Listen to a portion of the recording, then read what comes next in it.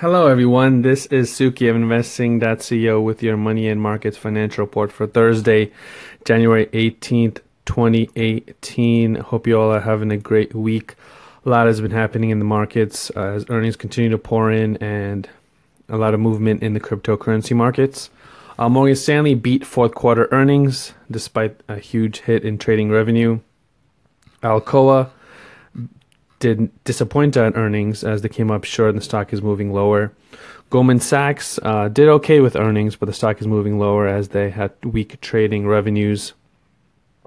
A lot of earnings from Kinder Morgan as well as they beat expectations and the stock is slightly higher as we speak. U.S. Bancorp, they had a okay earnings report, but they had a sour sentiment, and so the stock is moving lower.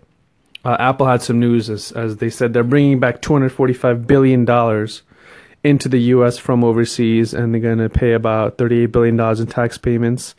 And they said they're going to be giving stock to their employees, about $2,500 worth, which is interesting. I should make a point about that, is that since they're issuing new stock, from what I hear, to the Apple employees, thereby diluting their stock, and because of that, the stock, should move lower, and their market cap will not get affected. Actually, it's a pretty smart strategy. So the market cap they're not affecting the valuing of their company, even though they're issuing new stock. So that's interesting. 12 analysts from banks like Goldman, J.P. Morgan, and Morgan Stanley have varying takes on Bitcoin. Some consider it worthless, some consider practical uses. And IBM and Amex are expected to announce earnings today, so keep a lookout for that. And as we know, the cryptocurrency markets have been got hit earlier this week, the past couple of days, and now they're rebounded quite a bit as Bitcoin is up above 10,000, I believe, as the time I'm recording this. So, be careful out there with those in crypto. If you bought some crypto, or specifically Bitcoin, it is moving higher now, and a lot of the cryptos are moving up now. And we had a good,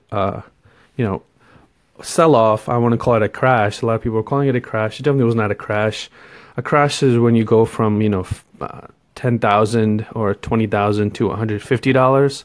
I personally believe that Bitcoin, technically speaking, on a chart basis, can go to around 6,000 or 7,000. But again, I'm not a fortune teller. I don't know what's going to happen. So wherever your money is, be safe out there. It's a crazy world. Do your homework, get some good advice, and have people around you, and have a great day.